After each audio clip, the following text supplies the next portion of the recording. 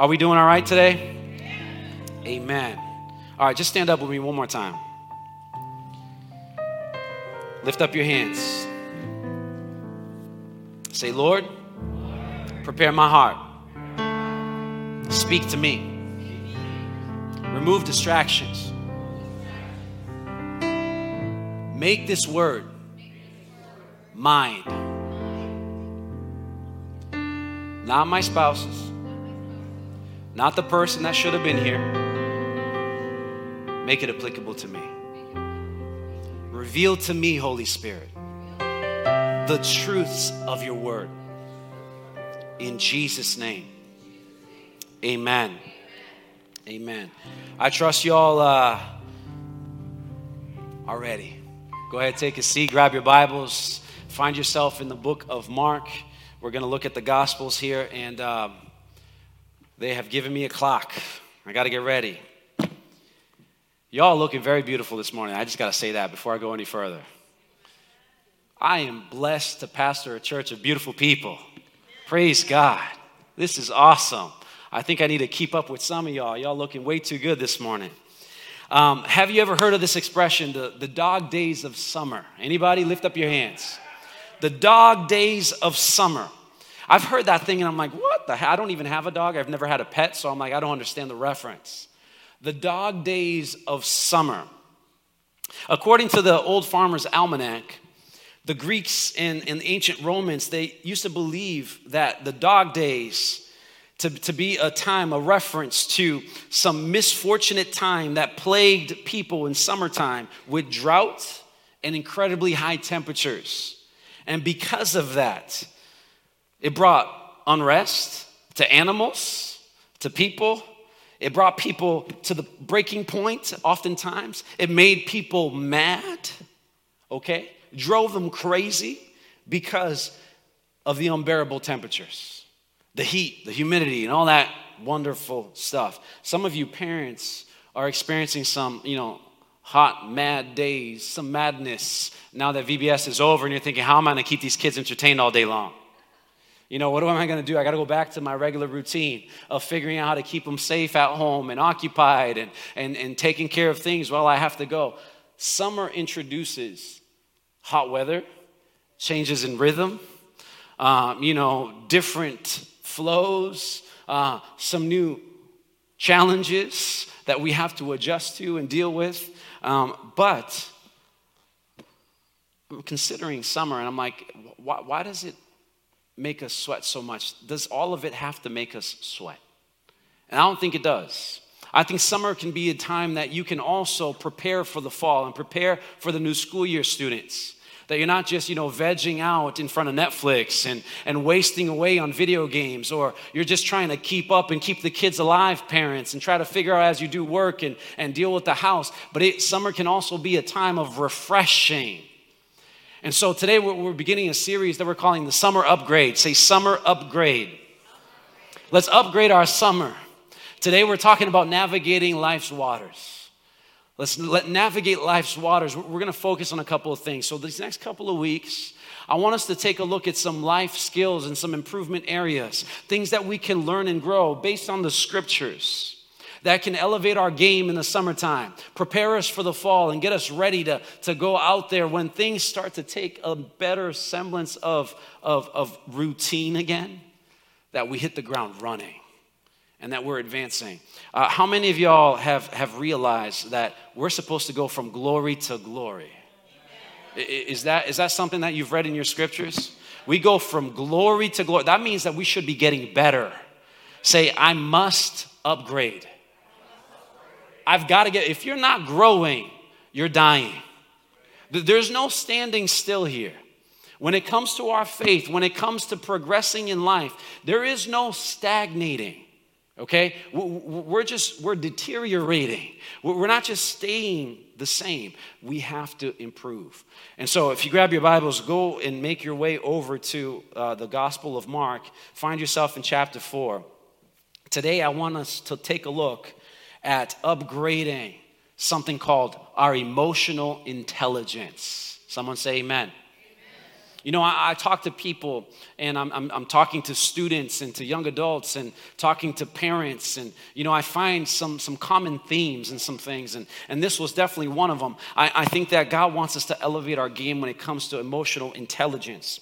You know, as you're finding in scriptures, you know, think of Tina, for example. Tina is nobody in the congregation, so don't get worried that I'm singling somebody out. Tina is a persona. Someone say persona. Tina.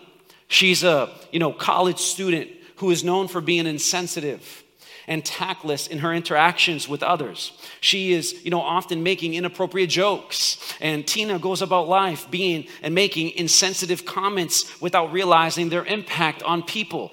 She doesn't understand that those around her are not being edified, but they're actually being turned off. And as a result, she faces difficulties in forming relationships, in developing a community. And she does not have the empathy that she needs in order to have meaningful relationships. Does this sound familiar?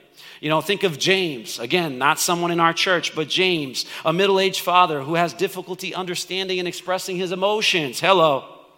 He avoids discussing his feelings with his wife and his children because he fears that doing so is a sign of weakness. And so James doesn't speak to his family, and consequently, his family members feel disconnected. They feel like, we just don't get you. You're just, outbursting on us, and you don't care for us. And so there's misunderstandings that arise in his home, in his marriage, in his parenting. See, because James has emotional barriers that lead to very strained communication and unresolved conflicts and a lack of emotional support within his family. And so it affects the very sense of their unity, the very sense of their belonging as a family. Is this sounding familiar, church? God wants us to elevate and upgrade. Just like a skilled sailor needs to know how to navigate storms at sea, we have to learn how to overcome life's waters and challenges with essential tools. And so if you're there, find yourself in Mark chapter 4. I want you to take a look. We're going to anchor our thoughts this morning on this scripture, pull some things. We'll see how far we go, and maybe I'll give you some more keys and answers down the road here. But Mark chapter 4, if you're there, say amen. Whether you got your paper Bible, electronic Bible, just make sure you're on the Bible, all right? If you're not using your phones for a Bible or notes, then may the Lord set that thing on fire in Jesus' name. Mark chapter 4. On that day, when evening had come, he said to them, "Let us go across to the other side." And leaving the crowd, they took him with them in the boat, just as he was. And other boats were with him. Just a side note before we go any further. You're not going to hear about these other boats ever again. So let me just give you something real quick here, because some of you guys are dealing with people and you need to elevate your knowledge also of the scriptures. This book is a reliable book. It was inspired by the word of God. It was breathed out by God. He inspired men with their agency, with their personalities, with their intellect, and he spoke his words revealed to men, and it is God-breathed, infallible, inerrant. See, when you're fabricating a story, you don't give irrelevant details. But this reads like someone's memory. How many times have you shared a story with somebody and you're recounting an experience or a memory or a situation, and then you say things and then they're like, "Okay, but why'd you tell me this? Well, what does that have to do with the end result?" And we're like, "Oh no, it was just part of the thing. I just remember that, so I said this." Anybody ever do that before? It has no bearing on the final result of your story, but you just went off on a rabbit trail and you started talking about something. See, the gospel writer is expressing eyewitness testimony. This is a reliable, and especially in light of what you're going to find in this text, this is important. So that was a freebie. It has nothing to do with my sermon. I just went on a tangent, but let's keep going. There were other boats with him. Verse 37, and a great windstorm arose, and the waves were breaking into the boat, so that the boat was already filling. But he was in the stern, he being Jesus, asleep on a cushion. We know there's boats.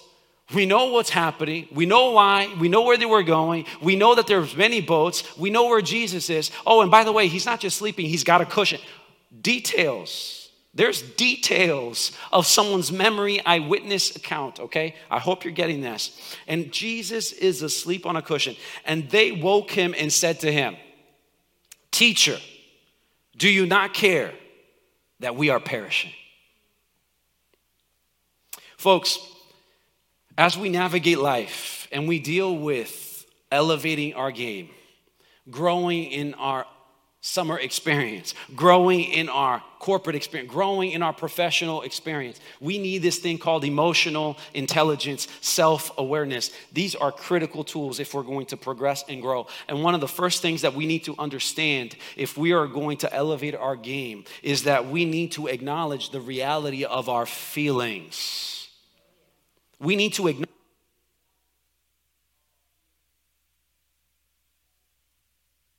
We need to acknowledge the reality of our feelings. See, the disciples, okay, this opens up. It's been a long day of ministry. Jesus has been speaking, teaching. He's been meeting people and healing them. It tells us in the word that he was going around doing good and healing all. He was doing all of these things in front of the disciples in their purview. They are seeing this. They are being invited into the process, and Jesus works like nobody else. He is busy. It's been a long day. And after, he doesn't even step out of the boat. He doesn't say, let's dock on shore. Let's go get some food. Let me catch my breath. He says, guys, I am done. Right here, right now, let's not even go on shore. Take me to the other side. He's done ministry here on this western side of the Sea of Galilee. He wants to go eastbound now. He's got other ministry to deal with over there. But he's like, let's not waste any time. Let's go right now. And he starts the journey with the disciples. They are going over to the other side. And surely there's things awaiting them. And there's, immediately a storm that rises up. A storm that shows up on the scene. And these guys are caught. I don't know how many people here have ever gone to Israel? Anybody? Let's show of hands. Raise your hands really high. All right, we've got a few people. All right, I've had the privilege of going as well. When you realize when you're at the Sea of Galilee, that the Sea of Galilee is about 700 feet below sea level. It's at the basin of a valley, okay? And there are hills, and off to a side, there's Mount Hermon. There are mountains and hills surrounding it. So what happens in that region of the world is when the cool air comes down from the hills and comes down off Mount Hermon, and it goes and it meets the warm air of the Sea of Galilee. It is hot in Israel. One of the days that I was there was 114 degrees. Somebody say hallelujah for AC. So when that cold air meets that warm air, immediately it's the ripe conditions for a storm to brew. And this would happen suddenly. It would happen often. It was a common thing. And it would happen especially in the evenings. And so Jesus, who is not a fisherman, but who is of the region, who understands the region, still has an assignment. He tells the disciples, we got to go to the other side. The disciples, who some of which are fishermen, are, aware of the conditions of the Sea of Galilee. They go along with Jesus, and Jesus saying, this isn't my forte. This isn't my area of expertise. Yes, I'm the image of the invisible God, the firstborn out of all creation, as Paul tells us in his letters. But Jesus says, I'm not a fisherman. Y'all take care. I'm taking a nap. I'm exhausted. He's tired. He goes to sleep. And he lets the capable men who know what they're doing go and lead them to the other side. The storm comes upon them. And I want you to understand and picture these guys. They are right now in a storm that's raging. There's violent winds coming all around them. Violent storms are rising around them. And these guys are seeing water lap into the boat. They are looking out there and they don't see a nice, landscape and scenery. They are afraid.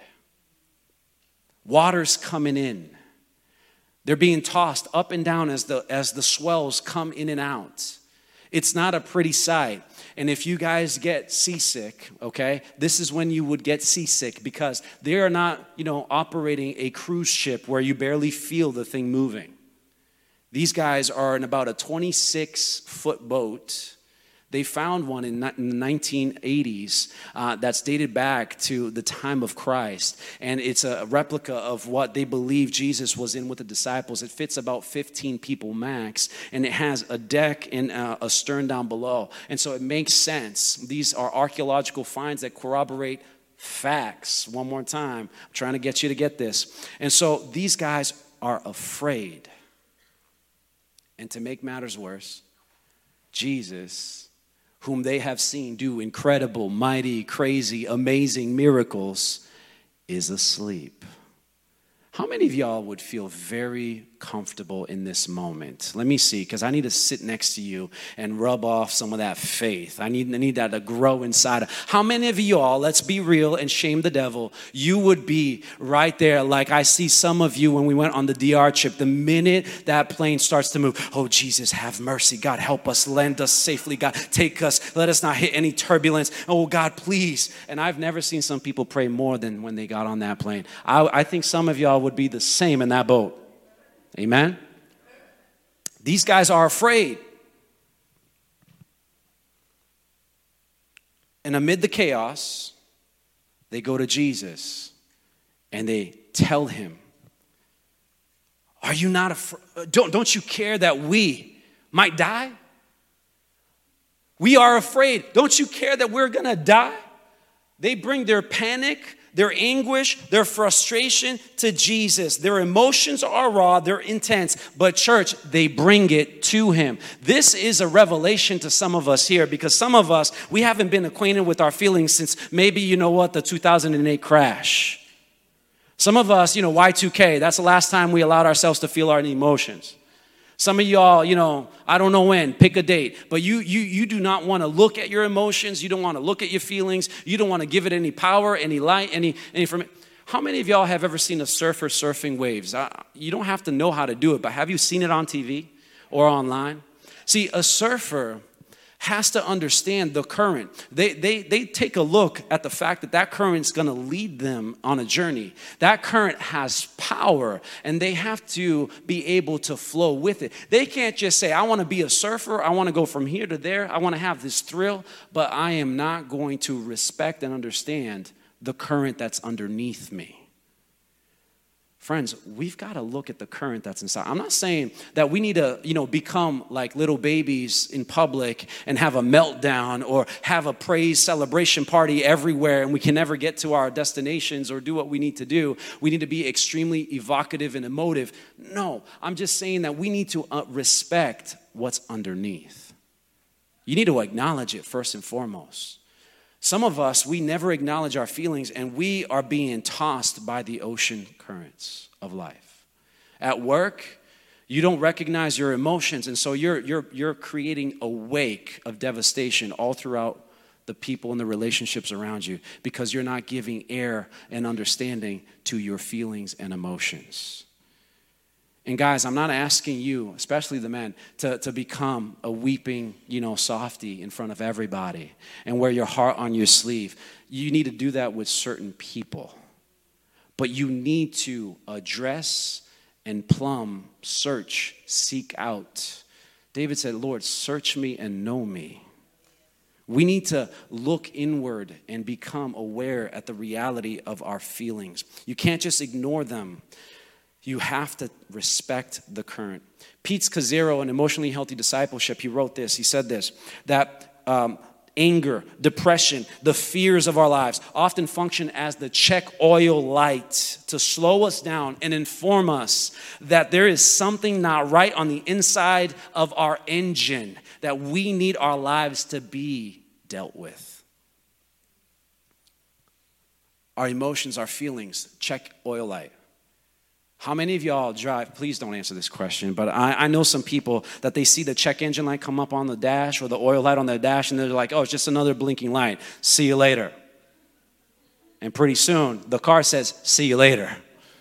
And you got to spend thousands and thousands of getting a new car. We can't ignore the reality of, some people look at this and say to the disciples, man, you guys are just bozos. You guys coming to Jesus afraid. What are you doing? You shouldn't be afraid like that. Look, we need to step up and acknowledge. We're going to get into that in just a second. But what can you do practically? All right? How about if we want to elevate our game when it comes to our emotional intelligence and self-awareness, how about we build into our lives some emotional checks? Can we have some moments and some times when we regularly check in with our emotions? I'm not saying that you become a softie, like I said, but you go and you actually take a few minutes, okay? You don't have to take a day. You don't have to take an entire retreat and sabbatical. But can you take a few minutes before you go to sleep or when you get up in the morning in your prayer time and just ask real questions? Maybe take a journal and start writing it down. Spew what's in here and not in here and put it on paper. Look at it and say, whoa, I'm feeling this. Is this really what's going on? And why am I so frustrated? Why am I so disconnected, disengaged? Why am I feeling so afraid? Give some room for you to learn and realize you're human. You've got feelings. You've got emotions. The world needs you to function properly. Your family needs you to give air to those emotions. Maybe not in front of them, but go work that out and come back healthy. Is somebody resonating with this morning? Embrace vulnerability. Admit your feelings, even the difficult ones. If you can't talk to anybody, go talk to God in prayer. Look at the Psalms. It's an entire section of Scripture, 150 Psalms, that is somebody saying, God, I don't like what I'm feeling. God, I'm excited about what I'm feeling. God, this is the emotion I've got today. I'm frustrated. Break the teeth of my enemy, Lord. You can bring that to God, We have to acknowledge, number one. All right, I've taken way too long on that. We need to step up our game because not only do we acknowledge our emotions, our feelings, but we can't hand over the compass to our feelings. It's one thing to acknowledge. It's another thing to say, you set the compass and you become the thermostat. You become the rudder that leads my life. See, they show up to Jesus and they say, look at this. Teacher, don't you care if we drown? What have they done in essence? Of all the questions, of all the things to bring to Jesus, in all the ways to approach Jesus, this is how they decide to do it. Don't you care? Let's be honest, guys. How many of y'all have prayed these prayers? We're going through a very hard time in our lives and we say, God, don't you know that I'm suffering here? God, can't you see that I'm in pain? God, don't you care about me? When you just let me go? What, did you go on vacation? Come on. Of all the questions, see, they say, my feelings, yes, I've acknowledged them, but feelings, you guys can go have at it. You know what? They showed up with fear and with panic with Jesus, and they started questioning his character. It's okay for us to bring our frustrations to God, but it's never okay for us to question his character. We come to him saying, Lord, this is what I have going on. This is what I see. I don't see it from your vantage point. Please help me understand. Please help me, Lord. We have to take control. Jesus saw these disciples throwing away logic, ignoring what they have seen, all that they have observed, and they show up. Jesus, don't you care if we die? Have they forgotten why, they're in the storm in the first place? Let's go back. Some of us, we go through life and we're going through difficulties and challenges, and we like, you know what? My life is so difficult, so terrible. Have you found that sometimes the struggles in your life are turned up a notch and they get a little hotter, a little more intense when you're actually living in obedience?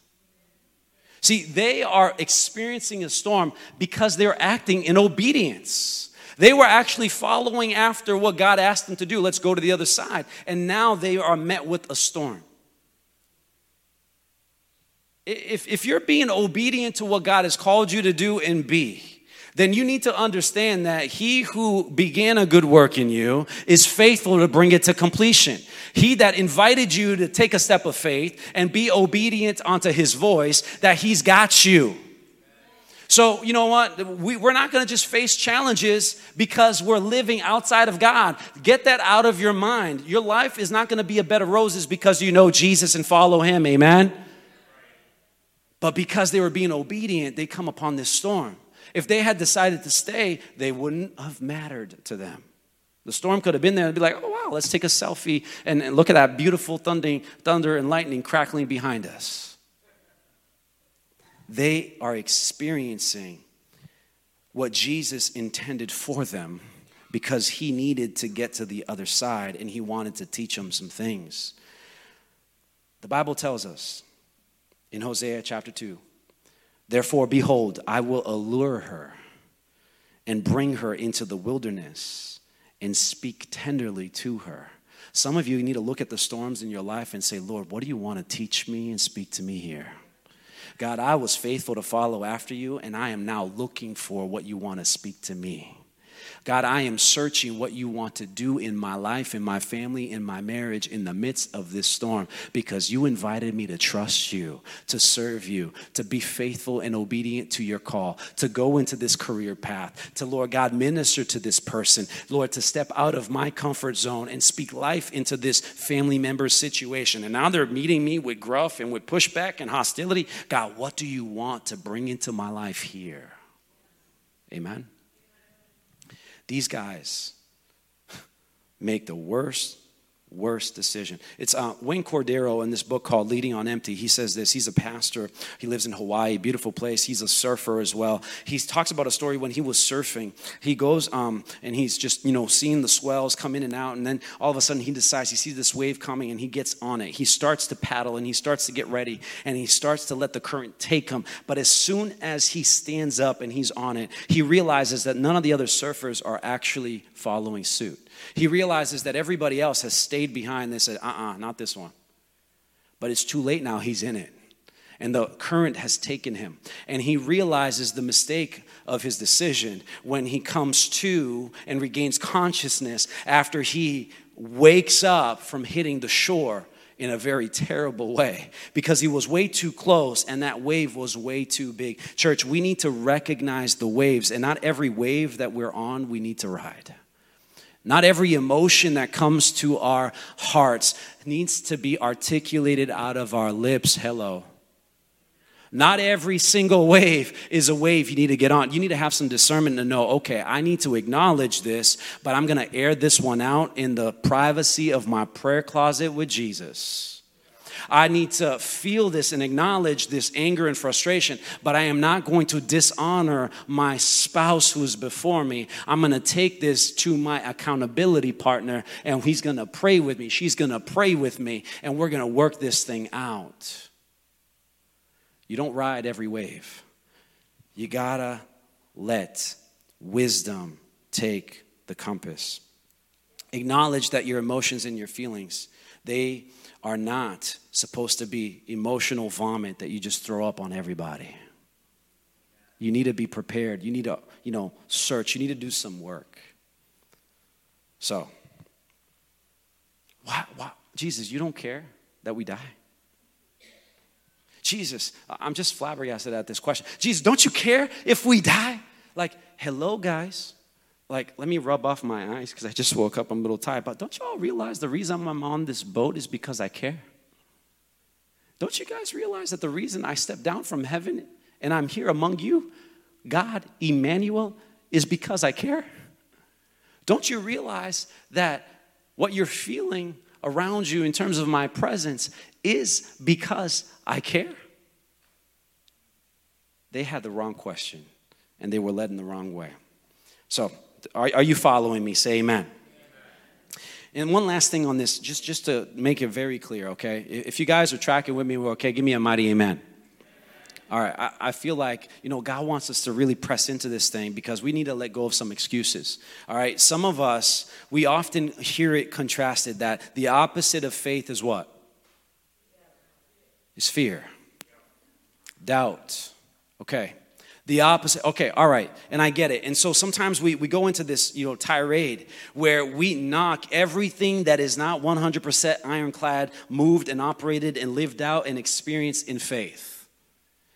And if we at all falter or stumble, or if we at all have a moment where we are not speaking everything faith-filled, then you know what? We're either in sin or we don't believe God, and we're we're to be rejected. We need to wash away from those people because those people are going to catch on me. And how many of y'all have ever got this sense from people that we have to be 100% all the time, every moment, every day, every hour? We can never be human. Hello?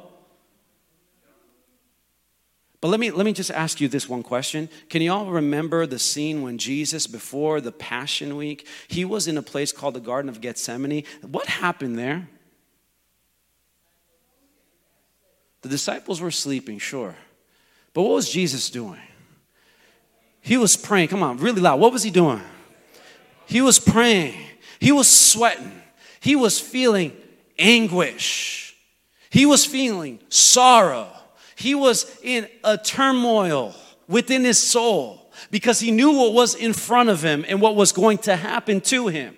He knew the path that he needed to take, the reason why he came. Do you care that we die? Yes, I care so much that I know what I'm going to have to face. It's going to be painful. I'm going to be abused. I'm going to be mistreated. I'm going to be flogged. I'm going to be crucified. There's all these things. God, can you let this cup pass from me? Is Jesus being unfaithful? Is Jesus being, a man exemplifying doubt and disbelief? No, he's being fully human in that moment. And if Jesus could cry and be in anguish, then you and I say, thank you, God, that I can be emotional. I can be vulnerable. I can have my moment of doubt. I can have my moment of insecurity. And I can bring that to you. If not, why would he tell the disciples, guys, pray with me? And these guys, all right, talk about people getting mad at people falling asleep. They're mad at Jesus for sleeping on the boat, but here they are sleeping. And he wakes them up multiple times. All right, I've taken way too long. But here's the deal.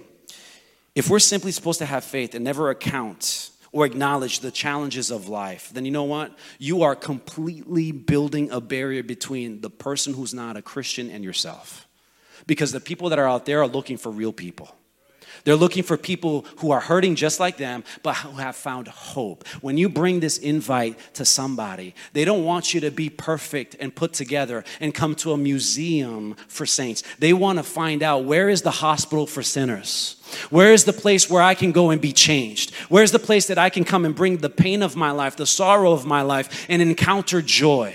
Where can I find people that can give me an upgrade and an uplift instead of just showing me how much I do not measure up? Hello.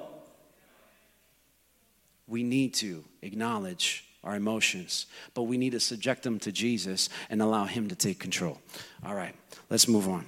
What else do we see? Look at verse 38. When Jesus shows up on the scene, he actually shows up and starts talking to them. It tells us immediately what he does is he rebukes the wind.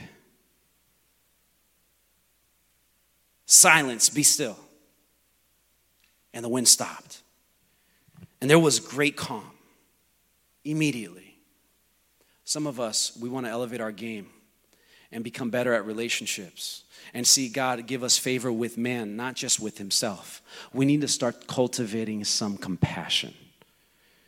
Emotional intelligence deals with cultivating empathy, cultivating compassion. See, when a lifeguard meets a person who's just distressed in the water, how many of you have seen in the midst of that, the waves, or in that pool, as the person is flailing and going about drinking water and making a spectacle? How many of you have seen the lifeguard go off on a discourse as to how the person fell into the water? Anybody? How many of you guys have seen the lifeguard in the moment that somebody is drowning start explaining the dynamics of buoyancy to those who are there? How many of you, see him putting on his coach hat in that moment and say, all right, this is how you swim, guys. You got to go, pulls and kicks. We did swim school with my son. Pulls and kicks, pulls and kicks. This is what, anybody ever see that? What does the lifeguard do when he finds somebody in distress in the water? He goes in empathy and compassion and he offers support. See, some of us, we're looking at people around us that have grievances with us or are in problems and pains, and we're trying to clean them up before we support them and help them. We're trying to explain why they they don't need to know how they made a mess of their lives. They probably already figured that out. What they need is you to show up with love and compassion and help them out in that moment. Jesus shows up and he says, hey, wind, be still. Waves, quiet. Done. He doesn't start going, oh, you guys, really? Like, come on, why'd you wake me up? Are you serious? Y'all should have done this yourself. Well, come on, guys. He's going to speak to them. But what does he do first? He deals with the situation. We need to have emotional intelligence and self-awareness to not try to fix the problems around us and the people around us, but we need to get into action and diffuse the circumstance. God wants us to move in a way that we bring life into situations as opposed to complexities and more questions. How many of you all have ever, encountered somebody that you asked them a question to explain something to you and you walked away more confused than you walked away with clarity? When it comes to the matter of relationships, at work, at home, with your kids, we need to meet people with compassion. It's not like, let me bring you my judgment and start tearing you apart and why this is going. Can I just meet you where your need is and help you? And then hopefully I can get to the next part. Address the circumstance. Jesus stepped in and he started to share with them by meeting them where they were. Validating their feelings and their emotions, addressing their issues, and then he goes on further. How do you do this in your life? Can you just commit to becoming an active listener? Instead of you having all the answers ready to give that person, some people just need you to listen to them. Especially when you're dealing with gentlemen, the opposite sex, okay? There's this approach that you could use. Okay, it's called the mirror and bucket approach. All right, so when they start speaking to you, guys, this is freebie. Okay, as the ladies are speaking to you, as your spouse is giving you the breakdown of their day, they're not asking you to solve their problem. They just want you to be there and present. They just want you to hear them. So this is what you do.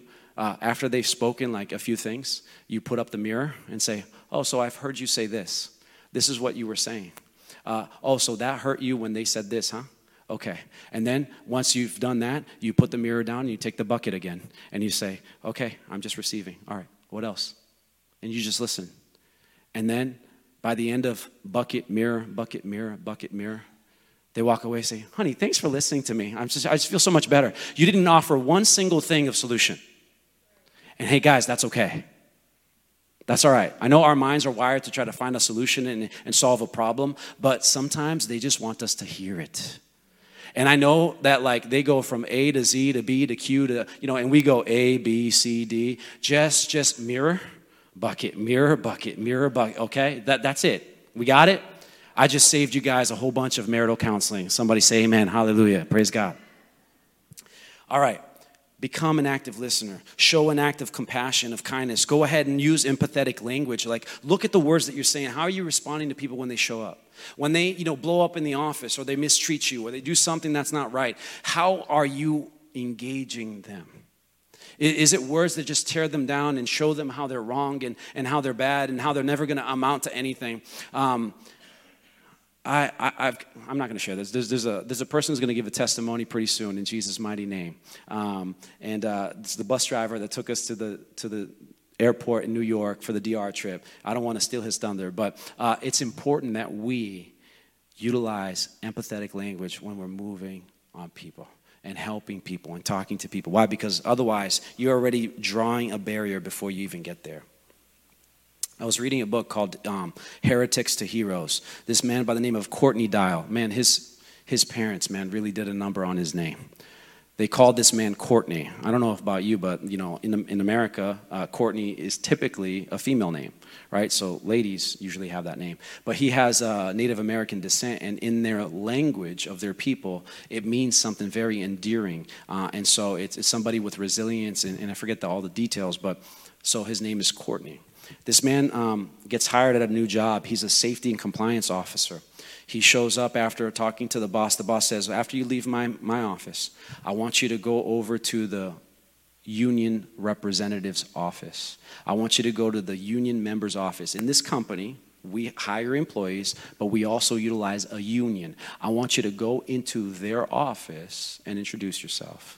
Because in that office, there's some of the best workers, the hardest workers, the most intelligent men, the most, capable people. They will bless your life and encourage you. So he gets out and he goes. When he shows up and he's wearing his suit and tie, he's all dressed up nice. He shows up, he immediately notices how out of place he is.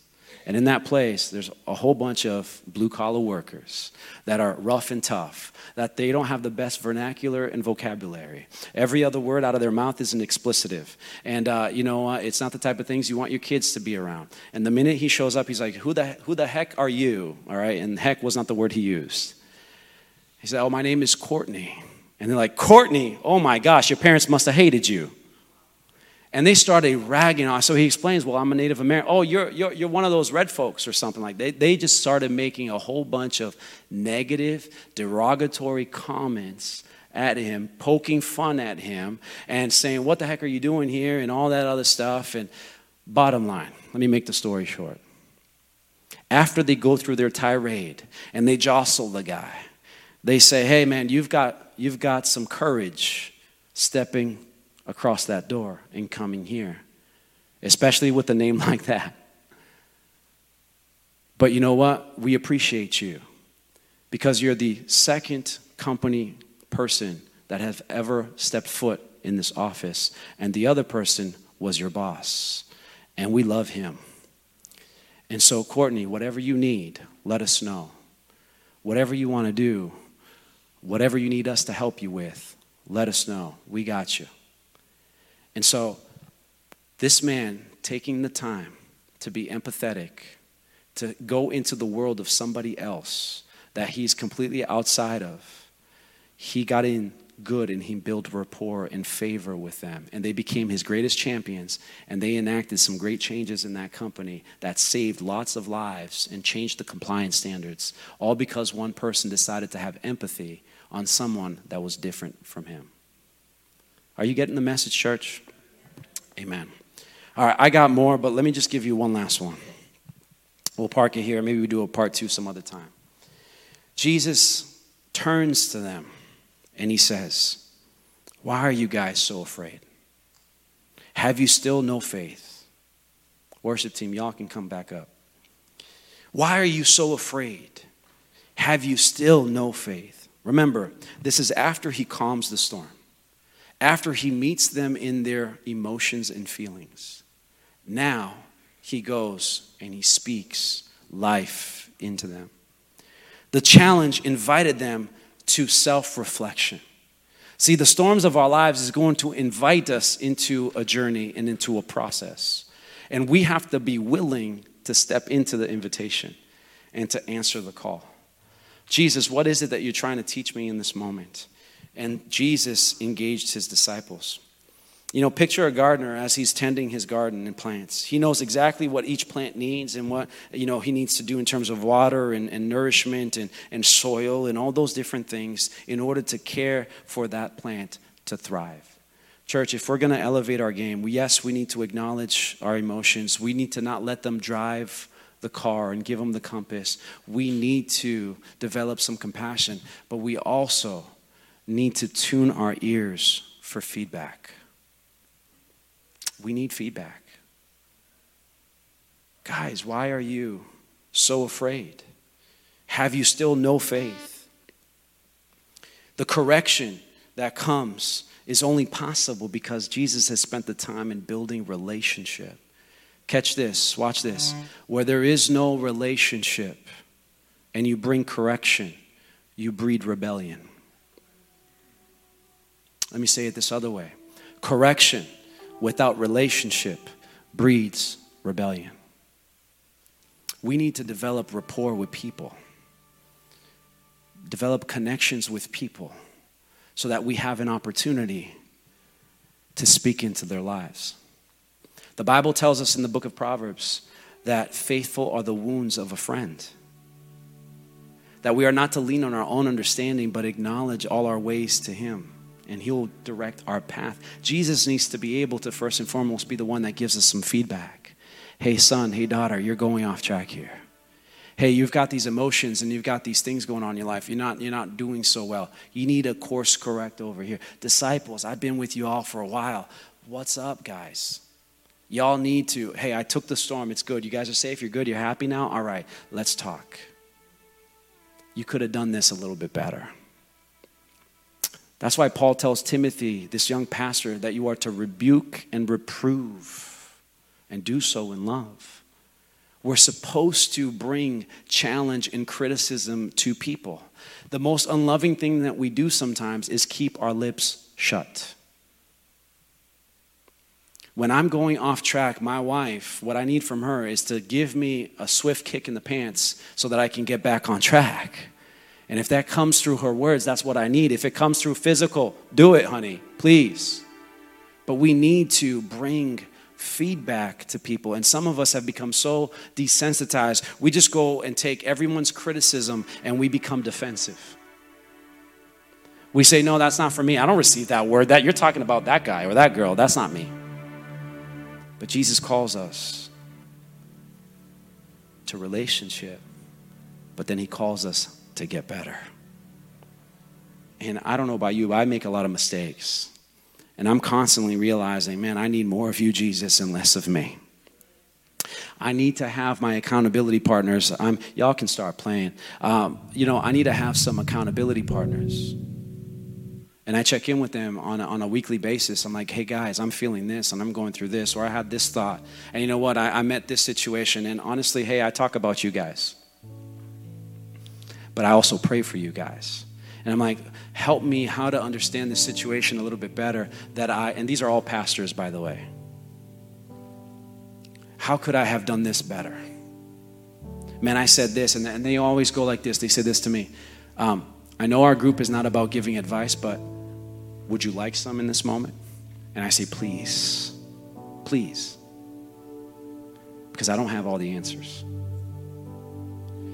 If you've arrived at a place where you think you know it all, then go read Moses' story. He thought he knew everything, and he took matters into his own hands. Someone died. He had to flee. He became a fugitive. He lost many years of his life. God redeemed it, and he prepared him. He learned to have some feedback, and then he realized how much he didn't know when God finally called him to go back and do what he was called to do. We need feedback. We need to learn and grow. Stand to your feet. When Jesus spoke to them, he corrected them. It tells us that they were in fear. Who is this that even the winds and the waves listen to him? Church, there's change possible to us. If you read, I don't have time, but if you go and read, when they show up to Jesus sleeping on the boat, they are terrified. When Jesus replies to them, he says, why are you afraid? The word afraid in the Greek is a word that has a meaning of cowardice. There is a fear that's gripping them, that's making them unable to continue in moving forward in faith. It's a word that's making them cowardly. But then when you read, after Jesus has spoken to the waves, the storms have calmed, and then he teaches them and challenges them to rise up in their faith. You see it, the word fear one more time, but it's not the same Greek word. It's a different word, and now the meaning is a meaning of respect and awe. See, I want you to understand, church, that change is possible. You have to believe for change. If you have had some broken relationships and some terrible circumstances at your work, you need to first and foremost believe that this can change. I'm using one word to define my situation. I will be using a whole new word to define it. My circumstance might be defined this way, but it will be redefined once Jesus has stepped into the circumstance and I have grown and I have learned and I have improved. Change is possible. The first thing that you need to know and understand, if you're going to improve your relationships, if you're going to thrive at work, if you're going to become a person of leadership and influence, if you're going to elevate your game as a believer, because every person is a leader. If you're called to the kingdom, you're called to lead. If you're part of his church, you are called to be a person of influence in your community. She said that the worship pastor prayed for her. It wasn't the pastor, he was on vacation. The worship leader prayed for her, and she was healed by God's grace. We're all supposed to be people of influence, stepping in and having the ability, the compassion, the emotional intelligence to navigate the waters of life in that circumstance and speak life into the situations. So we need to know that change is possible. We need to seek it. And without first coming to know Jesus Christ, the one who stepped into the boat for the reason of saving humanity, who stepped out of heaven and into earth, you need to first come to know him. So let's close our eyes here. And I want to make an invitation. If there is anybody here that you've been navigating the waters of life all alone, and all you have is fear, all you have is worry, all you have is anxiety, you've never allowed Jesus to step onto your boat. You've never said, Lord, I want to follow you. Then you need to change that today, first and foremost. Doesn't matter if you're the most emotionally intelligent person in the world. If you got Jesus, outside of your boat and you don't know him, then all of your intelligence will amount to nothing, because there's coming a day when all of us will stand before God and have to give an account of our lives. There is appointed once for man to live and then judgment. We die once and then judgment. And in that day, it doesn't matter if we're intellectually smart, emotionally, the best IQ or EQ. It doesn't matter. What matters is, do we know Jesus? Do we follow him? If you need to confess sins before God today and say, Lord, I need you to step into my life. I need to step into your boat. I need to follow you. I want you to help change my life and clean me of all my sins and issues. Then today is your day. I want you to just say, Lord, forgive me. Heal me of my sins. Lead me. Help me follow you. Trust you. Live for you. Be the king of my life. Set the compass for my destiny. Direct me in your ways. In your precious name. Amen. And now for the rest of us here, I don't know where you stand, but if this message was for you and you need to submit some things before the Lord, then I invite you to take a moment before you leave this place and come lay some things down at the altar. This is a place where we come and we die. We come and we surrender. We come and we let go of some baggage. Can God touch you right there? Yes, he can. But there's something about when Jesus was in the midst of another storm and the disciples were there. Jesus was walking on the water. He told Peter, come. Because Peter said, hey, if it's you, Lord, invite me. I'm coming. And he walked above the waves. There's something about us getting out of the boat, taking a step of faith, changing our position, becoming vulnerable. If you're not going to be able to be vulnerable, just with the simple fact that you got to lay something down before Jesus, good luck in trying to just be vulnerable enough to admit that you got some emotional things when you're off on your own. It's not about who's watching you right now. It's about you getting right with God and saying, Lord, I need you. Lord, I'm coming here, not questioning your character, but I'm coming here saying, Lord, help. If I could rewrite the scripture, I would rewrite it this way. When they were in fear, they just cried out to Jesus and woke him up. Help us, Lord. We need your power in this moment. We need your strength in this hour. We need you to quiet this storm. We want to see you move incredible ways again because you've been so faithful. Lord, help us. That's it. Lord, I pray that you would touch every heart in this place. That, God, you've awakened some things inside of people this morning. Lord, I pray that you would go beyond my words, as faulty as they may be. Lord God, you know the intentions and the desires of my heart and what I felt that you were pouring upon me, Lord God, to share with your church. But God, I thank you that you are, Lord Jesus, elevating games here. You're elevating lives. You're, Lord God, taking people up levels and taking people up notches. Father, that you are bringing hope and freedom and, Lord God, ability and understanding into individuals. Right now, Father, as people are coming, as people are spending time with you, Lord, at the altar, as they are, Lord God, surrendering their hearts, I pray, Lord, that you would be faithful to, Lord, immediately calm the storms in their lives. Immediately, Lord God, bring them hope where there is hopelessness, where there is, Lord God, questions. I pray that you would speak life into every single area, that you would not, Lord God, qualify or quantify, correct and demand judgment, but God, that you would speak first words of empathy and compassion. I thank you, Lord, that there's marriages being renewed because there's spouses in this place right now, God, becoming vulnerable before you with their emotions. I thank you, God, that there is advancement and promotions coming, Lord God, in workplaces and jobs, and Lord God, even within the school setting, Father, opportunities, because there are men and women becoming open to feedback today. God, I thank you for all that you're doing, Jesus, to elevate your church in being empathetic to the world around them.